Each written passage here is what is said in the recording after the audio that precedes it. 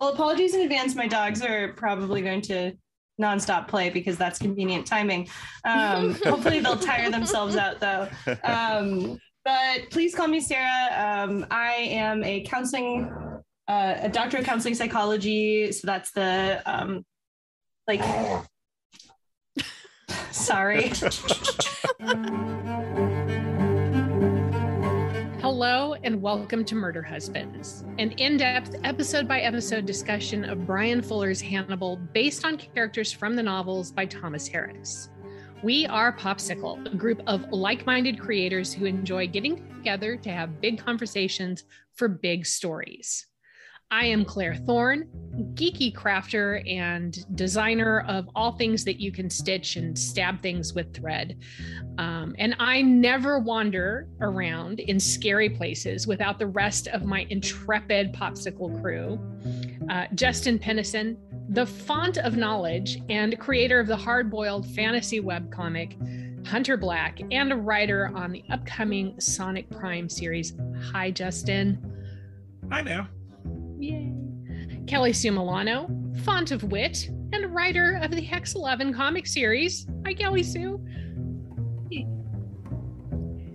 Philip Kelly, font of comedy and tragedy, actor, writer, creator, and producer of all things Popsicle. Hi, Philip. Good morning. Hopefully not that tragic. I hope. Are you ready? Are you ready for this episode? Yeah. I got it all out of my system. Just really checking. All right. And last but not least, Lisa K. Weber, font of beauty and artist of the Hex 11 comic series, partner in crime to Kelly Sue Milano. Hello, Lisa K. Weber. Hello.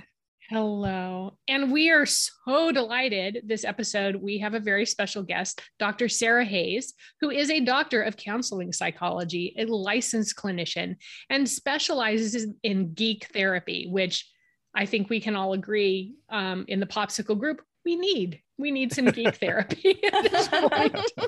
Thanks for having me, everybody. I'm a doctor of counseling psychology, so I studied the application of therapeutic practice, but I specialized in video games, wrote my dissertation on the study between avatars and the things we have in common with them and other people who play in adventure games. And then I started branching into some research on Persona 3, and then did work in the conventions sector, do lots of talks and panels there. And then I started working for Take This, which is a mental health nonprofit that wants to decrease stigma and encourage support around mental health in the gaming industry and space. And then I helped found Queer Women of Esports. And so now I lead the mentorship program there and am the people lead. So basically, I call myself the anti-HR. Make sure everybody's doing good.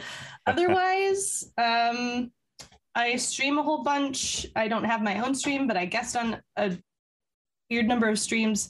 And my clinical history relevant to the show, I've worked with inpatient sex offenders, including people who have no remorse or have no what we would categorize as psychopaths or sociopaths. I've also worked with people in treatment clinics and in and out of prison and jail. And I've definitely talked to people who've murdered people. So this always tickles that kind of niche that gets me out of the private practice that I actually earn money from beside my nonprofit work. Wow. So Nice. Wow. Yeah. Wow. Yeah. Hi. This is going to be Hi, great. welcome. I'm so excited to hear what you have to say about all of this stuff. Yeah. I'm so excited. Yeah, we're gonna get along. She could be like, you guys know that Hannibal's not sexy at all, right? You know that it doesn't help that just I'm, know that I'm that, right? queer, so he's not my bag, but that's we're all gonna be butthurt at the end of this, Yeah. So before we dive into that discussion, Justin and Lisa are going to take us through a quick recap of, I can never pronounce these. The French was bad enough, but I'm the Japanese, even after hearing it Mukozuke. I just feel like I'm doing a bad job. That sounds great. Anyway. that sounded pretty good to me. Awesome. Yeah. Oh, what was thank wrong you. with that? Makes me feel much better. I'm confident they would not have kicked you out of Japan. Yeah. Well, if I didn't have it written down, all of the vowels get mixed up for me, and I just say something that is not the word. So I have to actually see it. Anyway, Justin and Lisa, please take us through a summary. Our episode opens with Hannibal making another breakfast, all fancy with prawns and shit, while Will Graham's breakfast of prison slop is prepared by a set of faceless hands. Yes, the irony is cruel. Hannibal is probably much more hungry, given that he thwarted Bella's plans to take her own life, attacked and killed Beverly Katz, and is gaslighting the hell out of Jack all in the same 24 hours. It isn't until we follow Freddie Lowndes and her anonymous tip back up into the old observatory that we start to feel the weight of his psychopathy. Because she has absolutely no heart whatsoever, Freddie Lowndes snaps a few photos before alerting the FBI. Once they arrive, Freddie urges Jack to send someone else because she's one of your own. Jack walks inside to find Beverly Katz, her body horizontally sliced into 6 pieces and suspended in a series of thin glass panels. If there was ever a time to whisper, "What the actual fuck?" it's now. By the way, wasn't her body vertically sliced?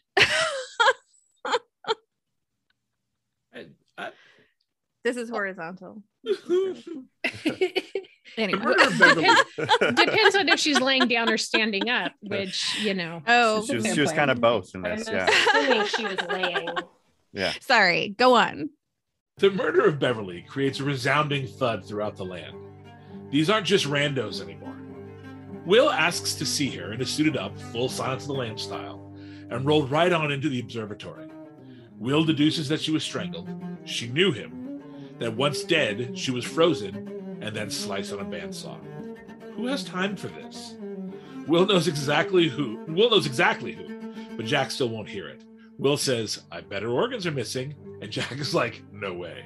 But yes way. Well, sort of. Her kidneys were swapped with those of the muralist, and now anything is possible. Will then conducts a series of chit-chats, the first with Abel Gideon. He wants Abel to give up Hannibal now that he remembers the night in the dining room. No dice. Gideon is too smart for that and also is like, just kill him and then you'll know. Ugh, fine. Next up, Freddie Lowndes. Will wants her to interview him so he can call his admirer out of the woodwork. Very much dice. Freddie Lowndes is an opportunistic little shit and takes the bait, leading to a truly delicious plot twist. The admirer is a prison orderly, a super creepy, tattooed freak who goes on about things like normal people don't understand us. Will is like, "This is my guy," and tells him to kill Hannibal Lecter. So, like any psycho creep, he hatches a plan and gets real close too. He hijacks Hannibal's nightly swim by shooting him with a tranq gun. He then suspends him via noose, like a beautiful Nordic Jesus standing on a rusty pail. His forearms are sliced, and he's bleeding out, giving the orderly enough time to learn that Hannibal is the Chesapeake Ripper, before Jack and Alana find him and shoot him dead. We end with Will awaiting word on how his plot unfurled, watching a sink overflow with blood. That's a mess, and so are you. Oh. Ay, Dios mío. Wow. Wow. Kelly Sue, that you've outdone yourself. Oh, with the summary. gosh. That was delightful. Aside from the incorrect slicing, I guess. Oh no, she was sliced horizontally and she was put up sliced vertically. both ways. Yes. That's true. Yeah. She was sliced both ways. Yeah. I mean, does it really matter? No. Any way you slice it. It was traumatic Oh, kind of. is- Oh, Oh, There we sorry, go. Bev. Sorry, Bev. My husband watched this with me and immediately started in on the bread slice, like puns. And I'm like, nope, I cannot do that. Not today. Well, I want to start this discussion today. Given our history of watching episodes and Phil's attachment to Beverly Katz, I want to start by checking in with Philip following this episode. Clearly, I think at the end of the previous episode, it looked like the writing was on the wall. Sure. And I also want for all of us to have a chance to say our goodbyes to this, kind of unanimously beloved character, at least, among our group, obviously, and find out from everybody what we think it was about Hettian Parks, otherwise, kind of a fairly straightforward character. And it's not like we haven't seen this type of character before in just police procedurals in general, why her character resonated so much with us. So I'm going to turn to Philip first and, ask you to put your emotions on the line right up front in the episode. Well, sure. I would say that my coming to like her so much was unexpected, because obviously I had an aversion to her right away, just as Will did. And I kind of followed right along with Will's sort of direction, with how the character kind of came to represent something specific for Will, as we've discussed on the podcast already. But like I sobbed for about 10 minutes after it happened. I got it all out of my system while the show was going. And we've recorded now over the course of I started worrying pre-finale season 1 about her character. So just having it happen and be over with now was such a release of stress and catharsis, because that's been on my mind, just in normal life, God damn it, when's it going to happen? And yeah, we've kind of discussed her character a little bit in her portrayal, that she's just a straightforward person that doesn't bullshit Will, and you come to respect her for that, just as Will kind of comes to trust and invest in her. And so it's that connection between the two characters that really heightens her character above what it could have been. And I think that was really smart. This is the decision I would have made as a writer, was to kill the one that Will connected with just openly the most. And that's how you heighten a lot of dramatic elements. So as a creative, I completely understand. As a watcher, I am still kind of, it's devastating. So, yeah. Lisa, I'm not sure on your second, third, fourth viewing of this particular, or these episodes, have you had the same experience of, has your view of Beverly shifted, or is it? I kind of always liked Beverly. I liked that she kind of she laid out her version of weird really early on in the show, where her fascination with Will's weird was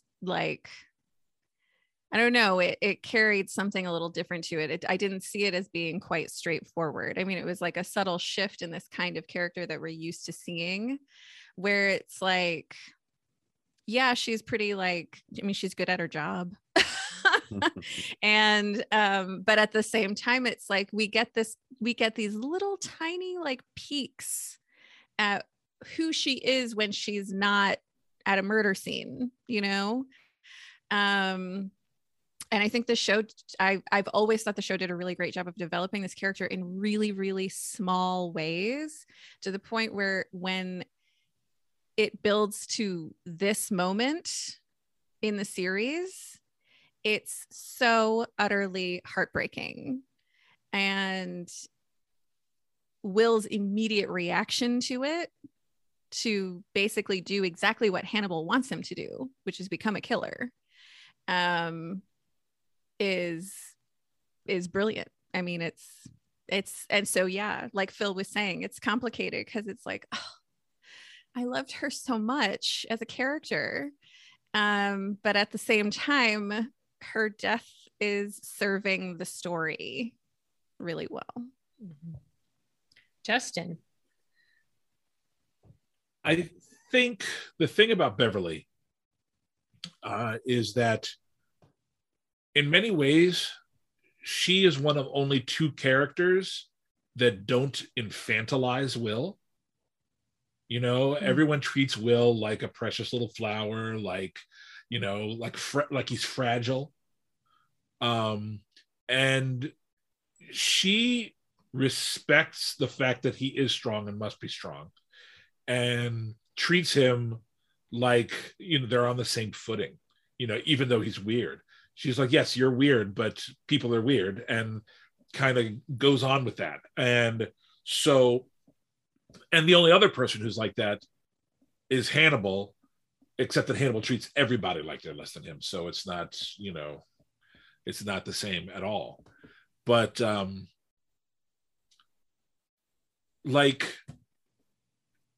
Beverly, despite not seeing the truth about Hannibal, had this clarity of vision, at least when it came to Will, that I think we as an audience connect to, because Will is our way into the story, really. I mean, look, we can all love Hannibal, but none of us relate to him. Do you know what I'm saying? And even though most of us aren't, using our psychic powers to empathically, connect to what other people are doing, we can still connect to Will's weaknesses and his fears and his desire to do well, even when he wants to get away. Like, we can relate to his humanity. And so, because of how Beverly was a friend to Will, she became a friend of the audience, which is why, her loss is a perfectly framed one. And as I was watching this, rewatching it and reading about it, I found out that they actually intended to kill Beverly when Phil first suspected she was going to get killed. Wow. She was originally planned to be, originally they planned to kill her at the end of the first season. Wow. But Brian Fuller decided that they had not really given her enough yet to make her loss as poignant as it could be. I'm glad they swapped in Abigail Hobbs. Mm-hmm. Wow. Fascinating. Huh. That's really interesting. That's incredible. Font of knowledge, baby. Yeah. Yes, you are. I am not wrong about that. No. Well, I want to turn to our guest next. Sarah, I would like to hear, get a little bit of your background with Hannibal. Like, what is your experience with the TV show? And then, of course, immediately with this particular character. Yeah. So I've watched the TV series probably 2 or 3 times. I tend to be a glutton for punishment when it comes to my media consumption. I spend all day running therapy sessions, and then I'll go and watch something like Black Mirror to decompress. So it's a lot of emotional heavy. So I totally keyed into this. And I've watched the movies, but I have not read the books. But I enjoyed the movies very much, and so this is a series close to my heart. When it comes to Beverly, I feel like she was arguably the most objective person in the room. Especially when it comes to Will, I would absolutely echo a lot of the things that all of you have said about her, where she's very much tuned in to him in a way that nobody else is, which gives us a lot of hope watching it, because it's like, she's going to get it. She's going to see it. She's finally going to break this open. And then I love the emotional impact of what happens leading into what's going to happen next in the series, because it's, without spoiling it, like, her character would totally squash all of the feelings we're going to have later. So having her there feels like a lot of hope for Will, that at least Beverly sees him. And then everybody else has these emotional ties and these deep-seated like conflicts. This is an ethical cesspool when it comes to the practice of psychology. So absolute disaster. And she's one of the few people who's like doing her job, besides the fact that she then goes and talks to Will later. But she was one of my favorites, so it was really hard seeing her go. Yeah, I phrasing it that way, that she sees Will objectively, I think she also sees everybody else very objectively, including Hannibal. I think she's one of the few characters who isn't immediately overwhelmed or cowed or like have an overblown view of Hannibal. Like, she's the few times we see them interacting one-on-one, and they're in very recent episodes, she's very just kind of matter of fact and professional. She's as open professionally with Hannibal as she is with most other people, which I think is charmed by him. Yeah, exactly. Yeah. So, Kelly Sue. Woo. Oh my gosh. Well, I mean, I can just echo what everybody else has said. Beverly cast as such a special character from the get-go. And really the get-go. I mean, she's there as the story breaks in the very beginning, right? And I appreciated the consistency of her character so much throughout these seasons. It's really, I mean, like, we need any more testaments to the writing of this show. We don't. But this is just one of the many examples of the care that they have for all of these characters and for who the characters are to each other. Because I think that what made Beverly's death so painful is how much we knew everyone cared for her. All of the ways that is sewn into the dialogue and sewn into the emotional moments. I mean, even Freddie fucking Lowndes gets it. You know, yeah. She's the one that's like, Jack, don't. The least compassionate person on the show that's not a killer is the one who's saying, don't do it, you know? And I think that coming from her, that was the cherry on top of it for me in terms of wrapping up Beverly's story. Is like, even this character who's callous and shows no regard for anyone is caring about this. And that's incredible to me. And she was just kick-ass. I mean, she goes toe-to-toe with the best of them. And she's always wearing a freaking leather jacket. And I appreciate that. Yes. Yeah. Yes, absolutely. It says a So lot that's about what the character. I'll add to everything that everyone has already said that I wholeheartedly agree with. Right. Well, and I felt such a sense of satisfaction about how, especially watching it for the second or third time after, you know, you're prepped for what's happening. And you can kind of settle into the moments, you know, and you're not crying for 10 minutes, Philip, which I absolutely did as well. But appreciating the montage that the writers give us, which really feels like a lot of those scenes feel like moments that could end up on a cutting room floor, right? Like, how many police procedurals or crime procedurals take the time to show like how the group at the office is getting the news about the person's death and, you know, those kinds of scenes. And I appreciate that they do that. Obviously, you know, Jack breaking down at the scene, Will seeing her alive and talking to him in his, you know, in his moment of watching, you know, working through doing his thing. All of those things feel really, really powerful. Well, we want to transition off to another topic now. And really the best I could do with this episode, so much happens in this episode, obviously. And one of the things that strikes me the most about it is the shift in tone. We were just talking about that, you know, I think our last episode or two, about how the tone of season 2 has slowed down, become more deliberate and dialogue based. It feels like prior to this moment in this season, we've been like watching Will and Hannibal like face off, like start that whole scene of gunfighters like coming out into the main street, and they're doing that slow-mo walk and they're facing off and you know, sizing each other up and doing all these things for so long. And then in this episode, with, you know, what happens with Beverly, we very quickly, you know, just like somebody's pulled the trigger and stuff starts to happen.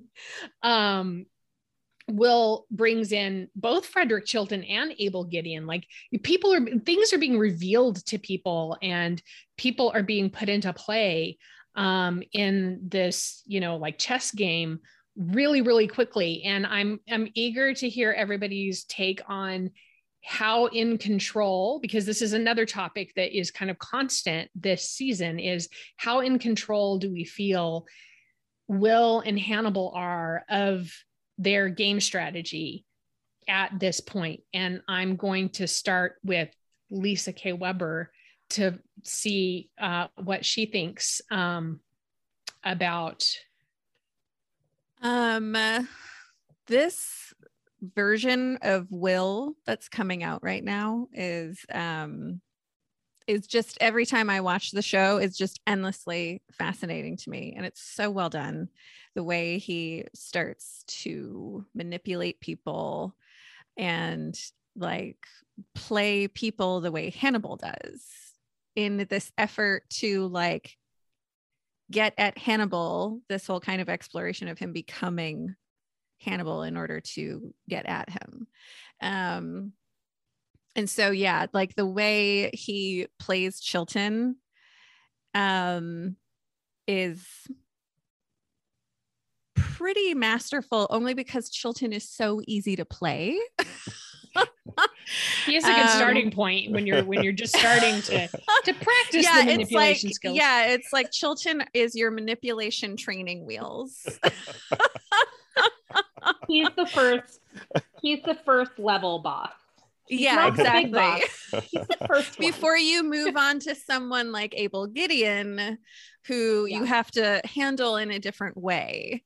But you know, you can really get your feet wet with Chilton. And you know, everybody's playing Chilton all the time. So why not Will now? Start having some fun with him too. He's that trumpet you buy at a pawn shop that everybody's kind of taking a but as far as how in control Will is in this moment, I don't think that it, like, you know, he's still got the training wheels. So it's like, sure, he can work Chilton, but he's not as good at working Abel Gideon or even the admirer. Like in the end, his plan fails, you know, it doesn't work. And I'm fascinated by Abel Gideon. Like I found myself particularly fascinated by him in this episode because I was like, what is his deal though? Kind of like Bedelia. I'm like, I don't know what his deal is. Like, I don't know what it is he wants. I mean, I know he tells Alana about Will's plan, and says that it's like, oh, I want to save Will from himself, but that can't possibly be like his stated reason can't possibly be that. And it's like, it's not like he cares about Hannibal. I mean, Hannibal set him up. And I'm just like, what's going on with Abel Gideon? But Abel Gideon is a perfect example of how not in control Will is, I think, because it's like, he's like, Will's not ready to play with the big dogs just yet in this manipulation game, because we've got Abel and Hannibal up here and Will hasn't earned the XP to get at them. Right. Well, and it definitely feels, I think, that on both sides, Will and Hannibal, this is not an episode where we're seeing either one of them playing several moves ahead on things. That's my take anyway. Sarah, we've had this question about Abel, like what, like for so long, and I'm not putting you on the spot of like, please explain all things Abel Gideon to us and elucidate, but what, how does Abel Gideon strike you? So I would say canonically, he started out as kind of this wild card, very much on an intentional basis of kind of who is he, what is he doing, why is he here? But at this point in the season, or I would even argue in season 2, he's just an agent of chaos. So oftentimes you'll see in folks who, I'm trying to think of how to even phrase it. It's hard to describe, but particularly when you run into people without remorse, they get their power from something different. It's not about justice. It's about getting a rise out of people. It's about, like, that's how I see him. He's a chaotic neutral. He just wants to get a rise out of people, and that's where he derives, like, his enjoyment is getting under somebody's skin. Not to weigh heavily on the pun, but, like, that's his angle. And you can weigh heavily on any pun, by the way. Yeah. I love it. I love the pun, so I'm here for it. But that's how I see him, is he, and if you if you don't respect him, because this is kind of the season of peacocking, in my opinion. Like, everybody's about showing their stuff and how great and important they are, and it's like they're throwing on doctor this, doctor that, doctor this. But at the end of the day, you're right. Will isn't ready for this, and Abel plays him like a fiddle, because Abel doesn't care about the same things Will does. He doesn't care about the same thing anybody does. Yeah. You know, we start off the question of like, who does Abel think he is? Does he actually think he's the Chesapeake Ripper or not? I almost got to a point watching this episode for the umpteenth time this time where I honestly think that sometimes Abel Gideon thinks that Hannibal Lecter, or as the Chesapeake Ripper, is just a manifestation of himself. And that sometimes he really does think he's still the Chesapeake Ripper, but just seeing himself talk to himself and telling him to do things. It completely not necessarily a legitimate take, but that's how much my mind just keeps twisting around with all of this. Philip. Going back to kind of, I guess, Will and Hannibal, we were talking about Hannibal in a previous episode, how he does something big and then he watches everything just kind of unfold and kind of steps back to watch the mess he's created to see how everybody reacts. And it's either in this episode or the next where Will kind of echoes that. He just wants to see what happens. I think it's the next episode when he's talking to Gideon. And that he said before, we've all talked about it. It's not a spoiler. But this is one of those instances where things get, I think, out of hand for Hannibal even. And I love it. I love being there to see it. There's, the great moment in the pool where, you talk about peacocking. This orderly has a swim off, like just to prove himself to himself that he's better than this other guy. And Hannibal doesn't even know what's going on. But he dives in just to show off how fast he is for whatever reason. What a peacock move. So, I mean, this is a really interesting episode where I think both characters kind of lose their footing just a little bit in how they are directing the story or their own story. And, I'm here for that chaos and just to see how that affects the characters. It's great storytelling. Kelly Sue. Ooh. Oh man. I think again, I'm agreeing hardcore with Lisa and Phil. I think that I love watching Frederick Chilton. I just love it. He thinks he's so on top of it every time. And he's like, oh man, do I have the zinger for you? And every time it's just like, oh no, you don't. Oh, but I love to see you try. And there's so much of him trying so valiantly in this episode, and jumping ahead of myself, the next episode as well. Abel Gideon is a total fucking wild card and has been from the get-go. That is energy that I always love, no matter whom they are. He was a total delight in this episode. Oh my God. And Eddie Izzard just he's incredible. He chews scenery without really moving very much, right? Like he sits very still. Yeah, she's really great, Eddie. Yeah. Oh my gosh. Fantastic. Love Eddie Izzard. Love all of that. I also, this is totally off topic, but I'll mention it now. I love that Hugh Dancy and Eddie Izzard, the two, those are the two Brits. Are there more?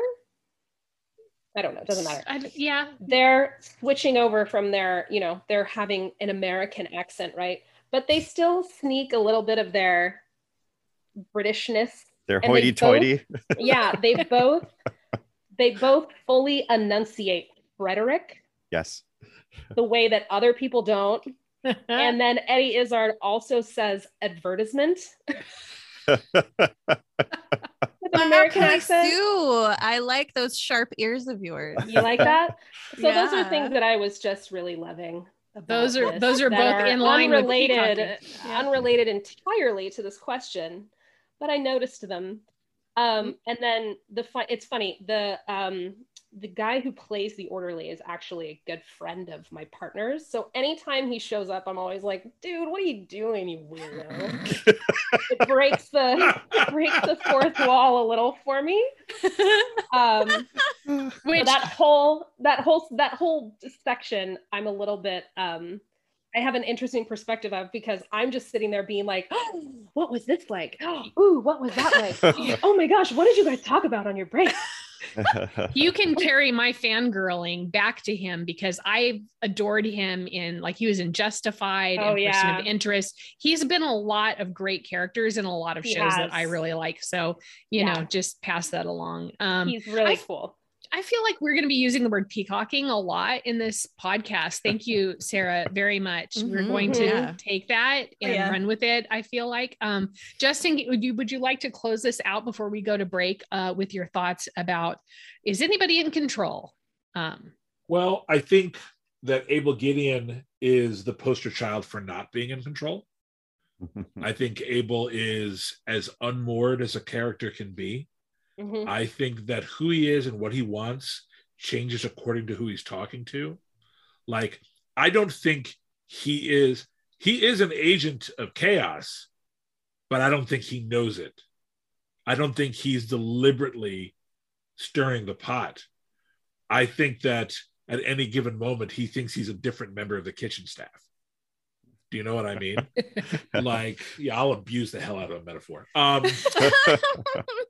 Nice. I think that Abel, you know, he at one point he thought he was the Chesapeake Ripper, and then when it was suggested to him that he wasn't the Chesapeake Ripper, you know, he got all batshit because he didn't know who the hell he was, and he doesn't know if he wants to hurt Hannibal for, you know, setting him up, hurt Will for shooting him, help Hannibal because he's obsessed with being the Chesapeake Ripper, or help Will because they have a common foe.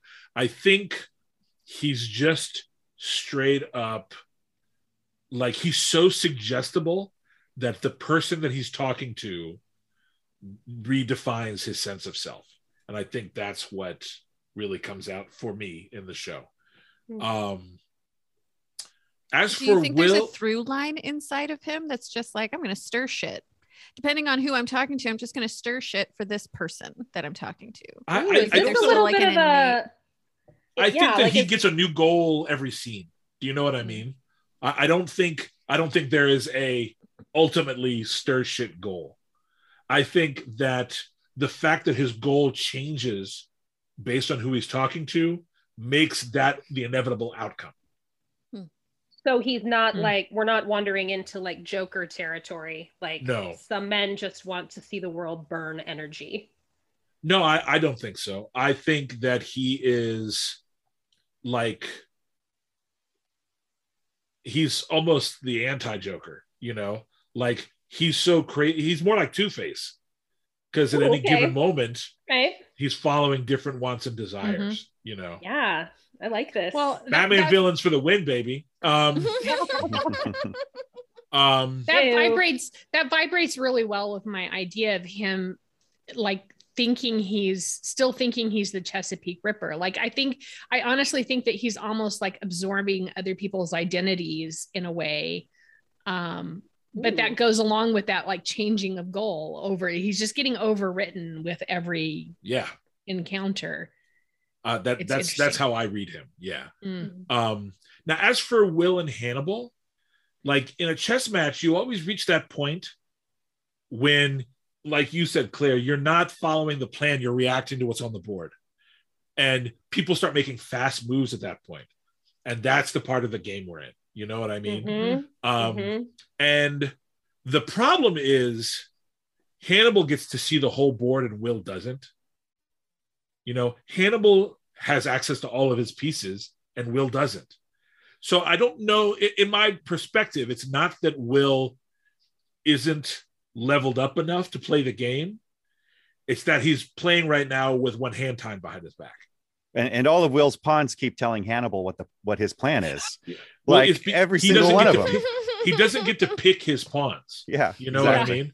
Like, he's like, okay, well, there's a serial killer out there who likes me. I guess I'll use him. You know, you know, like, and whereas Hannibal's like, I have Jack, I have Alana, I have, you know, so I think the problem is that in this gunfight, Will's already on his heels, you know, and to his credit, is the one who draws blood. I mean, well, he makes a surprising move. Yeah, it's a very Hannibal couldn't see that one pawn over there. You know, he couldn't see. You know, and hidden pawn.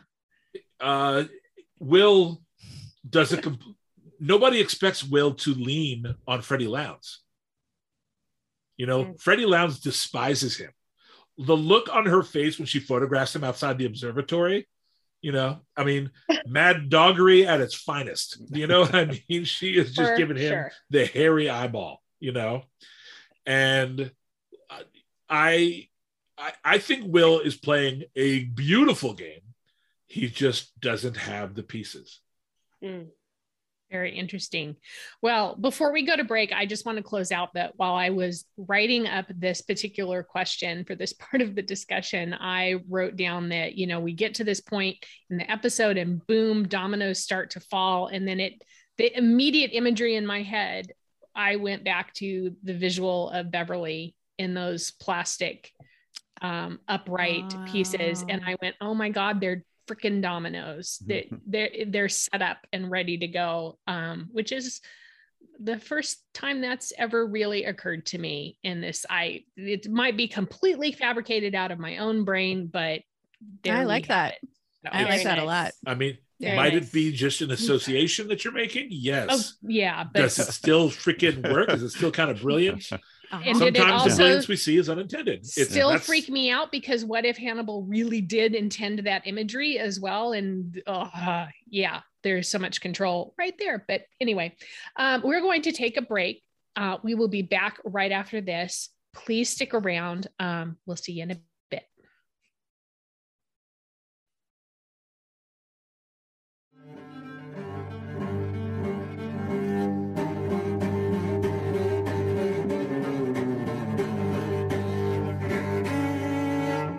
All right, everybody, welcome back. For our final little topic here, I want to talk about Matthew Brown, who is our Will's admirer, who we meet. I feel like we have him for too short of a time in this episode. He is played by Jonathan Tucker, who is just phenomenal in this role and many others. Matthew Brown is, as Justin pointed out a little earlier, an orderly in the hospital. So he's, you know, we see that he's behind the scenes and even probably dictating how much Frederick Chilton knows and doesn't, because he's the, you know, guy in control of the cameras and what gets seen and heard. I was really, really struck with this rewatching of this episode with what feels to me like just very overt, like ramping up of the homoerotic imagery. Like, I really feel that like most of what he is doing as a character, this Matthew Brown, is acting as like an intermediary in like direct sexual tension between Hannibal and Will. Like his whole discussion with Will at the cage is the way he's like lounging up against the wall while he's talking to him. And then when he lets Will out of the cage and they have that like soap opera romantic tension moment where they're faced away from each other, like, you know, and Will's looking out the window. And then when we go to the pool and he shoots Hannibal, and then the shot is from the pool looking up Jonathan Tucker's very nicely toned swimmer's body. It feels very like this show is very purposefully giving us this tension, and not so much in subtext anymore. So I just need everybody to validate that wasn't me. Philip, go ahead. Sure. Yeah, no, I mean, like the first thing I thought about when Hannibal was on his little cross was, oh God, the girls are probably like cooing right now. That was my first Cooing thought. is how you could describe it. Yeah.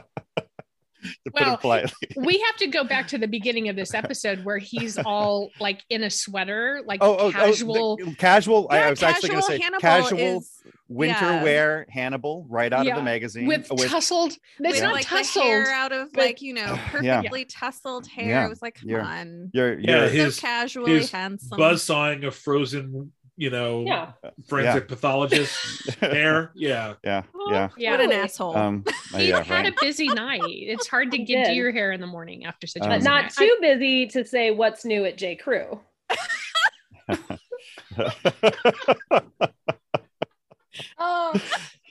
Oh my God. So true. And that all rhymed. Philip, go ahead. I'm sorry. No, that's okay. I mean, I don't know if I have much more to add to that than yes, I saw it as well, Claire. I thought Did it you was feel it though, pretty Philip? I mean, I felt it was pretty overt, you know, as opposed to, you know, what we've experienced before. And I just like the moment you see Jonathan Tucker as Matthew Brown swagger through that, you know, telling Freddie Lowndes what to do or what not to do with that specific voice. I'm like, oh, he's the one. Like that is such kind of that movie moment, that primal fear character, right? Where you're like, here's a guy who's pretended to be someone else, and now I know who he actually is. Like they don't hide it like right away. It's pretty like, this is the one, this is the guy. Yeah. Done. Right. It was well handled in regards to that. But yeah, that's all I have to add about that wonderful, fun little performance of his. Sarah, your take on this particular side character. Any thoughts that are Sure. Yeah. PG-13 or otherwise? It doesn't matter. So I see him as like, he brings back so many memories of when I worked in forensics and the behavior of people who felt less than and how they would over-aggrandize. It's kind of like the biggest peacock with the least amount of feathers, if we're going to ride that analogy. Yeah. But really, he's scrappy. And that's advantageous to him, because the way I see, like, even back to the J. Crew reference, right?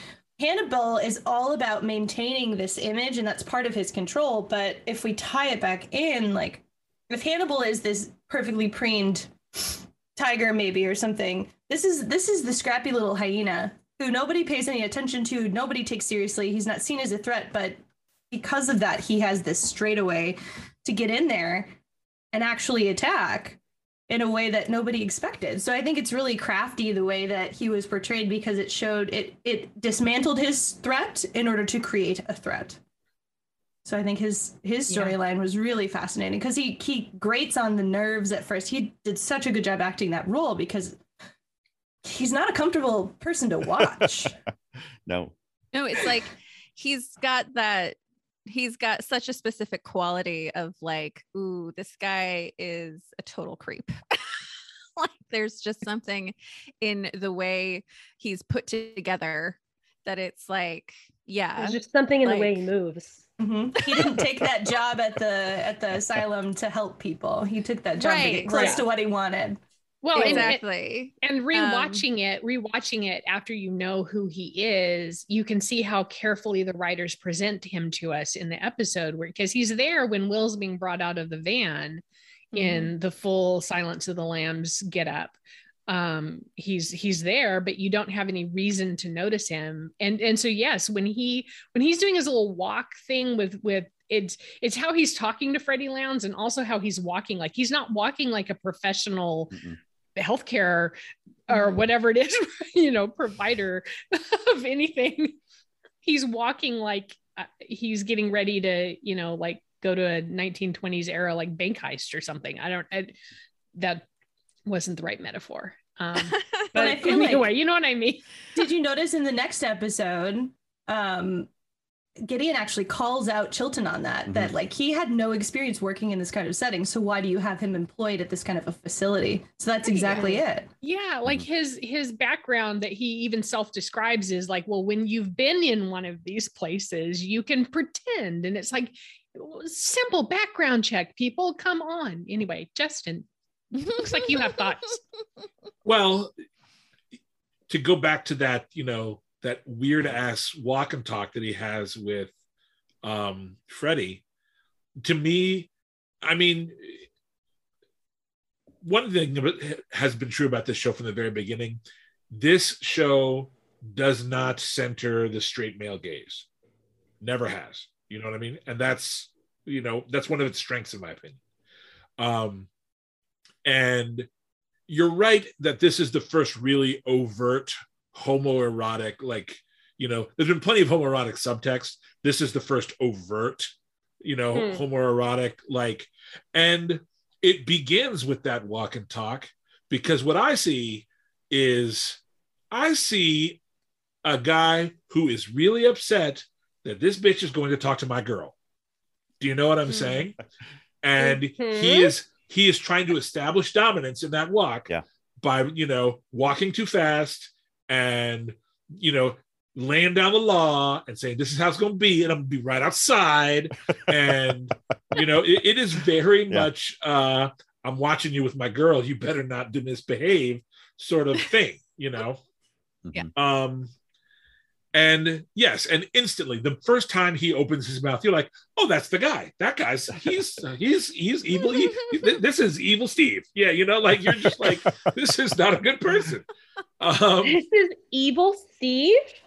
Yeah, that is great. By the way, my God, that needs to be explained to me. I don't know who Hold evil on, Steve is. I'm just making a quick note. Evil.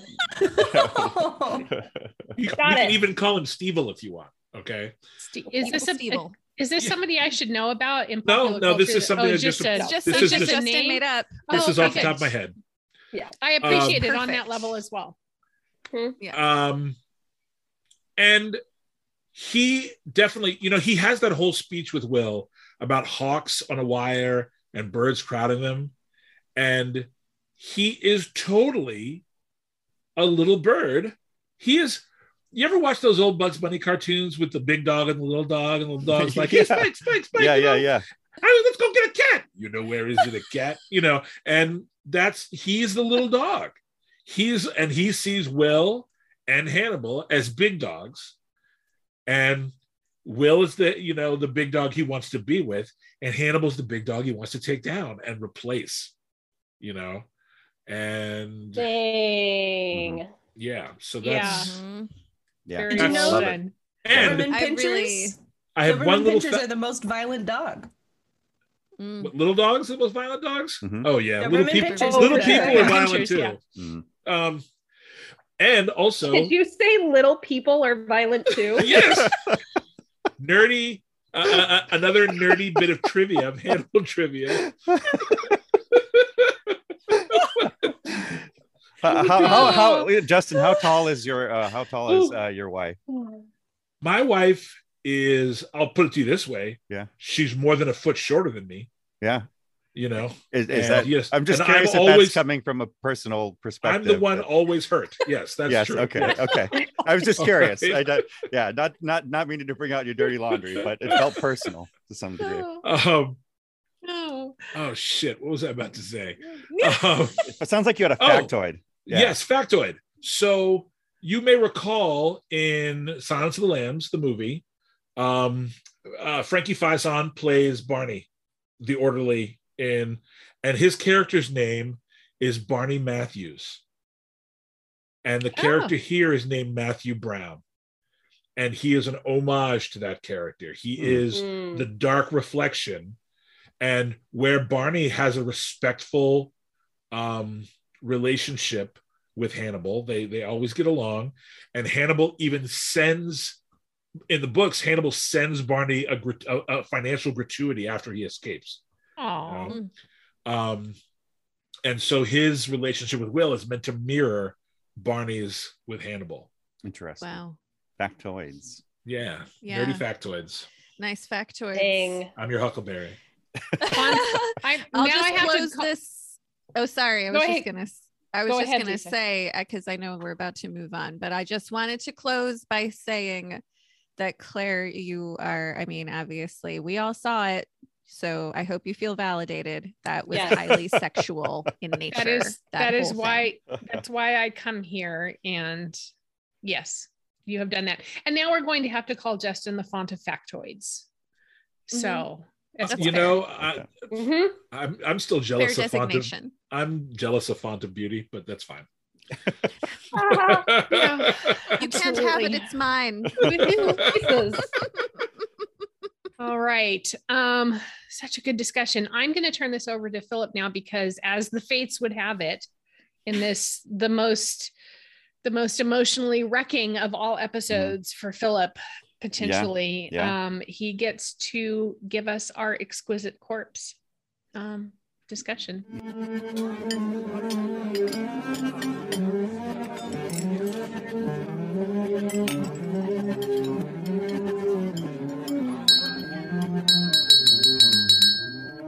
But here we are. There's an art to murder, especially in the world of Hannibal, and this exquisite corpse, as Claire said, probably the most emotionally devastating exquisite corpse so far. We hope to do some amateur sleuthing and maybe some professional sleuthing with Sarah here to break down the murder scenes and offer some deeper insights into the murders based on the myriad of production elements presented, etc.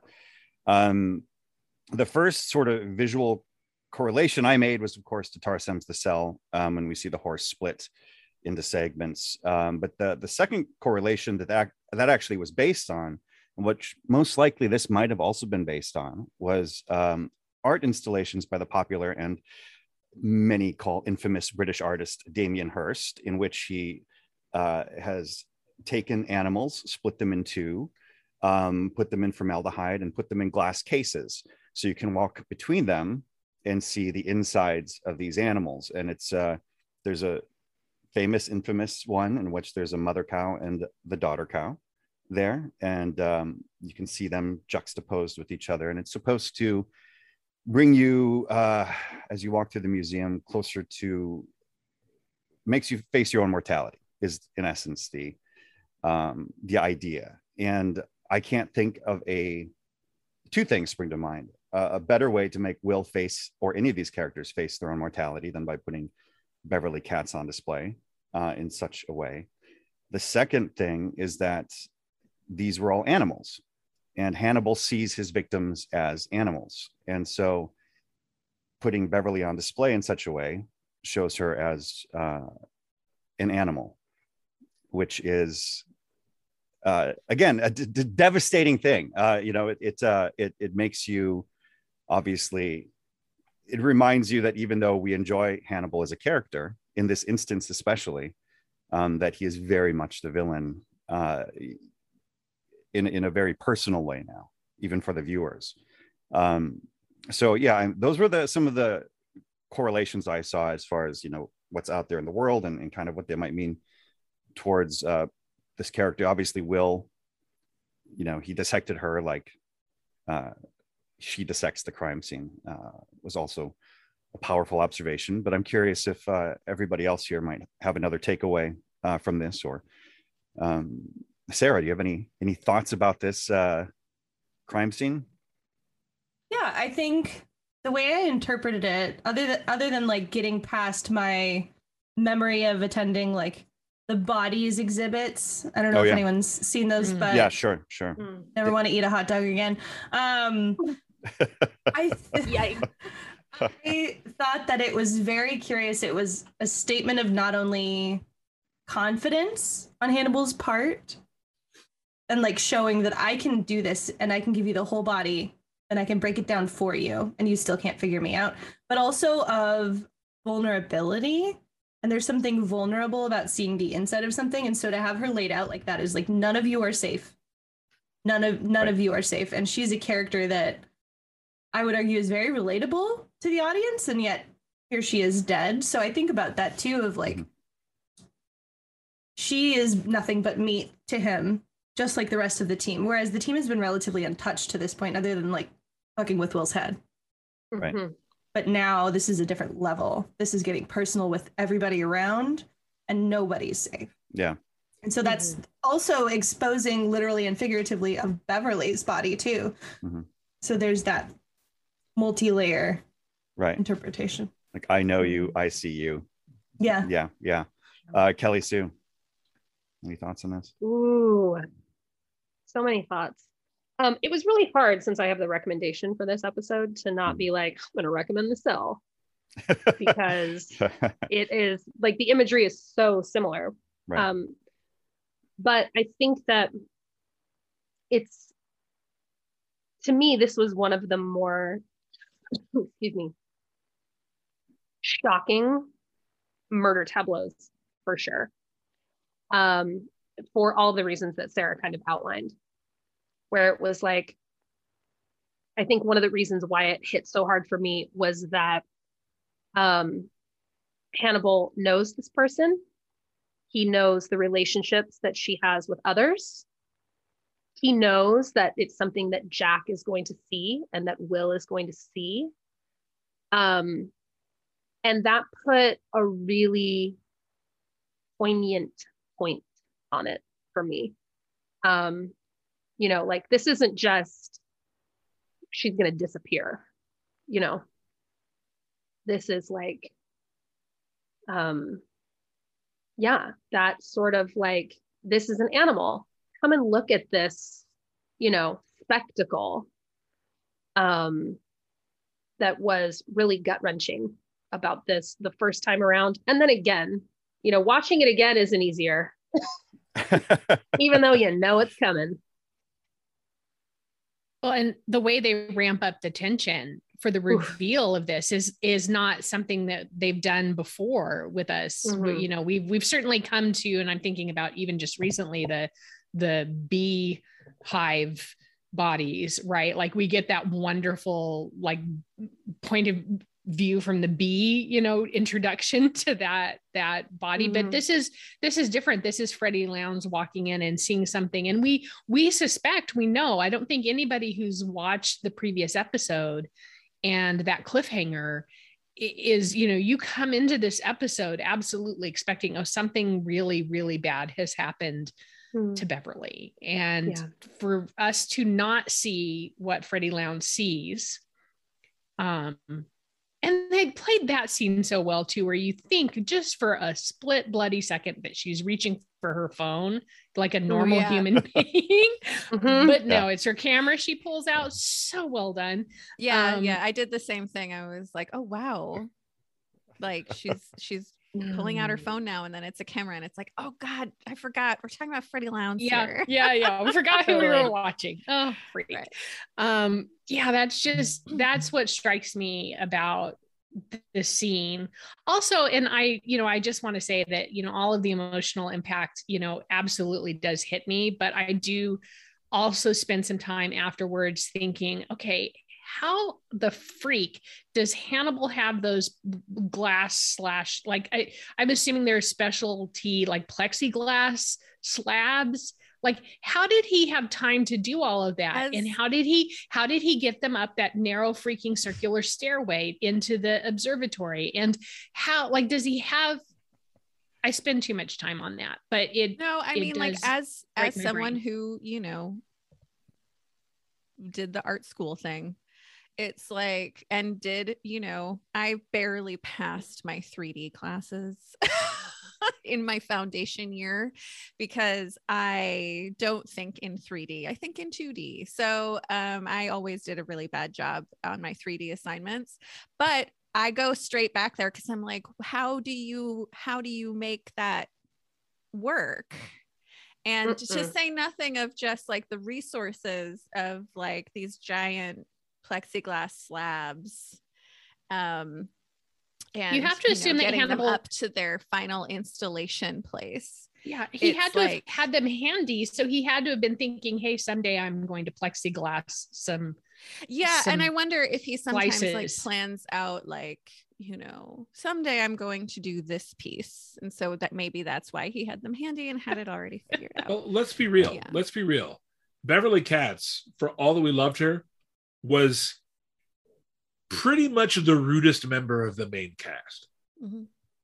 And I think it's safe to say that Hannibal, after an interaction or two with her, was like, well, she gonna get got.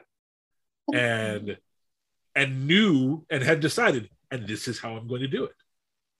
Yeah, And entirely possible. So, I mean, Yeah. this is a guy who plans ahead. I mean, he's got the dueling Rolodexes to show us that, the business card and the recipes. We know that he plans ahead. So I'm comfortable that he had those prepared, that he knew how he would kill Beverly when the time came. He just didn't know when he was going to choose to kill her. And when he made that choice, he wanted to be ready. This is my favorite tableau of the entire show. It is because it's such a message to specific people. He is definitely saying something both to Jack and to Will, which I love. I like because it carries on that just denigrating, I think this person is less than, style of his murders that Sarah articulated already better than I ever would have. But Philip made me think of something because, he brought up Damien Hirst and how Hirst bisected a lot of those animals, and I found it interesting that maybe Hannibal's saying, in a way, you're a step above the cow because I'm going to cut you into 6 pieces instead of 2. That I'm going to show you are a many layered piece of livestock. You are not simply, which might be the sole, demonstration of respect we've seen from him in a murder thus far. It's also really key to note that when Hannibal has killed someone that we knew already on this show, we don't see their body. They just disappear. You know what I mean? Like at this point, the only thing we had seen an arm left behind from Miriam Lass, but he disappears those people we know. He doesn't leave them on display. And this is a first, for the show in that way, I feel like that's directly related to how meat processing happens. We don't want to see the ugly stuff. We just want the steak in front of us. And that's what that makes me think about too. Oh yeah. Watching him grind up Beverly's kidneys was awful. It was awful. It's so crazy because like your guys' reactions, like it's kind of sad because I am such a stereotypical Black dude. Like you guys are, you get emotional, you get horrified. I yell at the TV.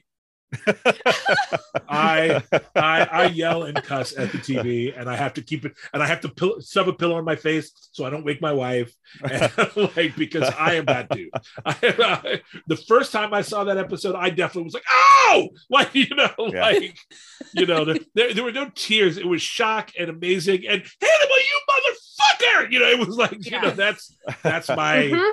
That's how I react. I think that's a good way to end this exquisite corpse. Hand back to Claire. Yeah, absolutely. There are ways that I just fulfill the stereotype in just horrible ways. Oh goodness. Well, that brings us to a very interesting close. And like we do for every episode, if you liked Hannibal, we always have thoughts about other things you might like. So I'm going to hand it off to Kelly Sue, who will bring us a recommendation. And everybody loves my recommendations. So I got another sideways. Yeah, Frozen. Jesus. I just really want to talk Jesus about Christ. the connections between Hannibal and Will and Anna and Elsa. Anyway, the recommendation that I have was, well, first of all, right out the gate, I will say this. If you liked this episode and you have not seen The Cell, go fucking watch The Cell. Just that. Secondly, my actual recommendation for this episode is actually a movie called Meet Joe Black, starring Brad Pitt, Anthony Hopkins, who is of Hannibal canon, as we know. Not only does it deal very heavy-handedly with the themes of mortality, It's filled with a dramatic pause. Like that movie would probably be 25 minutes long if they took out all the dramatic pauses. But it also has a very sexy indoor swimming pool scene, not unlike the swimming pool scene in this episode. It is not the greatest movie that you'll ever watch, but it deals with some pretty interesting themes, and there are some cool conversations within it. And of course, Anthony Hopkins is glorious. So my recommendation is Meet Joe Black. I haven't seen that since I saw it in the theaters, and I Most only people saw it haven't. in theaters because they showed the Phantom Menace trailer beforehand, and everyone knew it. And so I was like, "Fuck it, I'm going to see it." Wow. That's the best Yeah. reason to see a movie ever. That's Yeah, delightful. that was me in the 90s. as Listen, well. No regrets, I don't want to right? go None. on record. I don't want to The go on trailer was record bomb. as saying that this It was. is a good film. I don't want to go on the Right. record saying that, but I but feel I like- will go on the record saying that it's worth a watch. It's an underrated film, I Right. think. I don't think it's as 100%. bad as its rep. Well, if you enjoyed this conversation, be sure to like and subscribe to Popsicle on Spotify, Apple Podcasts, or wherever you may listen. New episodes of Murder Husbands release every Tuesday. Next week, join us as we will again have a special guest, Sarah Hayes. She hasn't run Screaming, so we're delighted to have her again, and in which we are going to dissect season 2, episode 6 of Hannibal. Please take a listen to our other ongoing series. That episode was in which we just finished discussing FX on Hulu's Why the Last Man.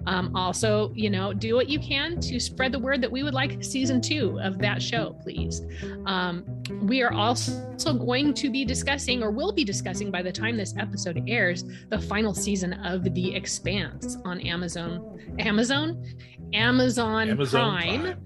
You're in Amazon. Prime. Breaking down the new series episodes as they air. You can also go back and listen to our series talking about seasons 1 through 5 of The Expanse that we issued through the Fanbase Press. Follow at Popsicle Pod on all social media sites and visit our website, popsiclepod.com, for all the latest Popsicle news. Remember, that's POPSKL, Popsicle.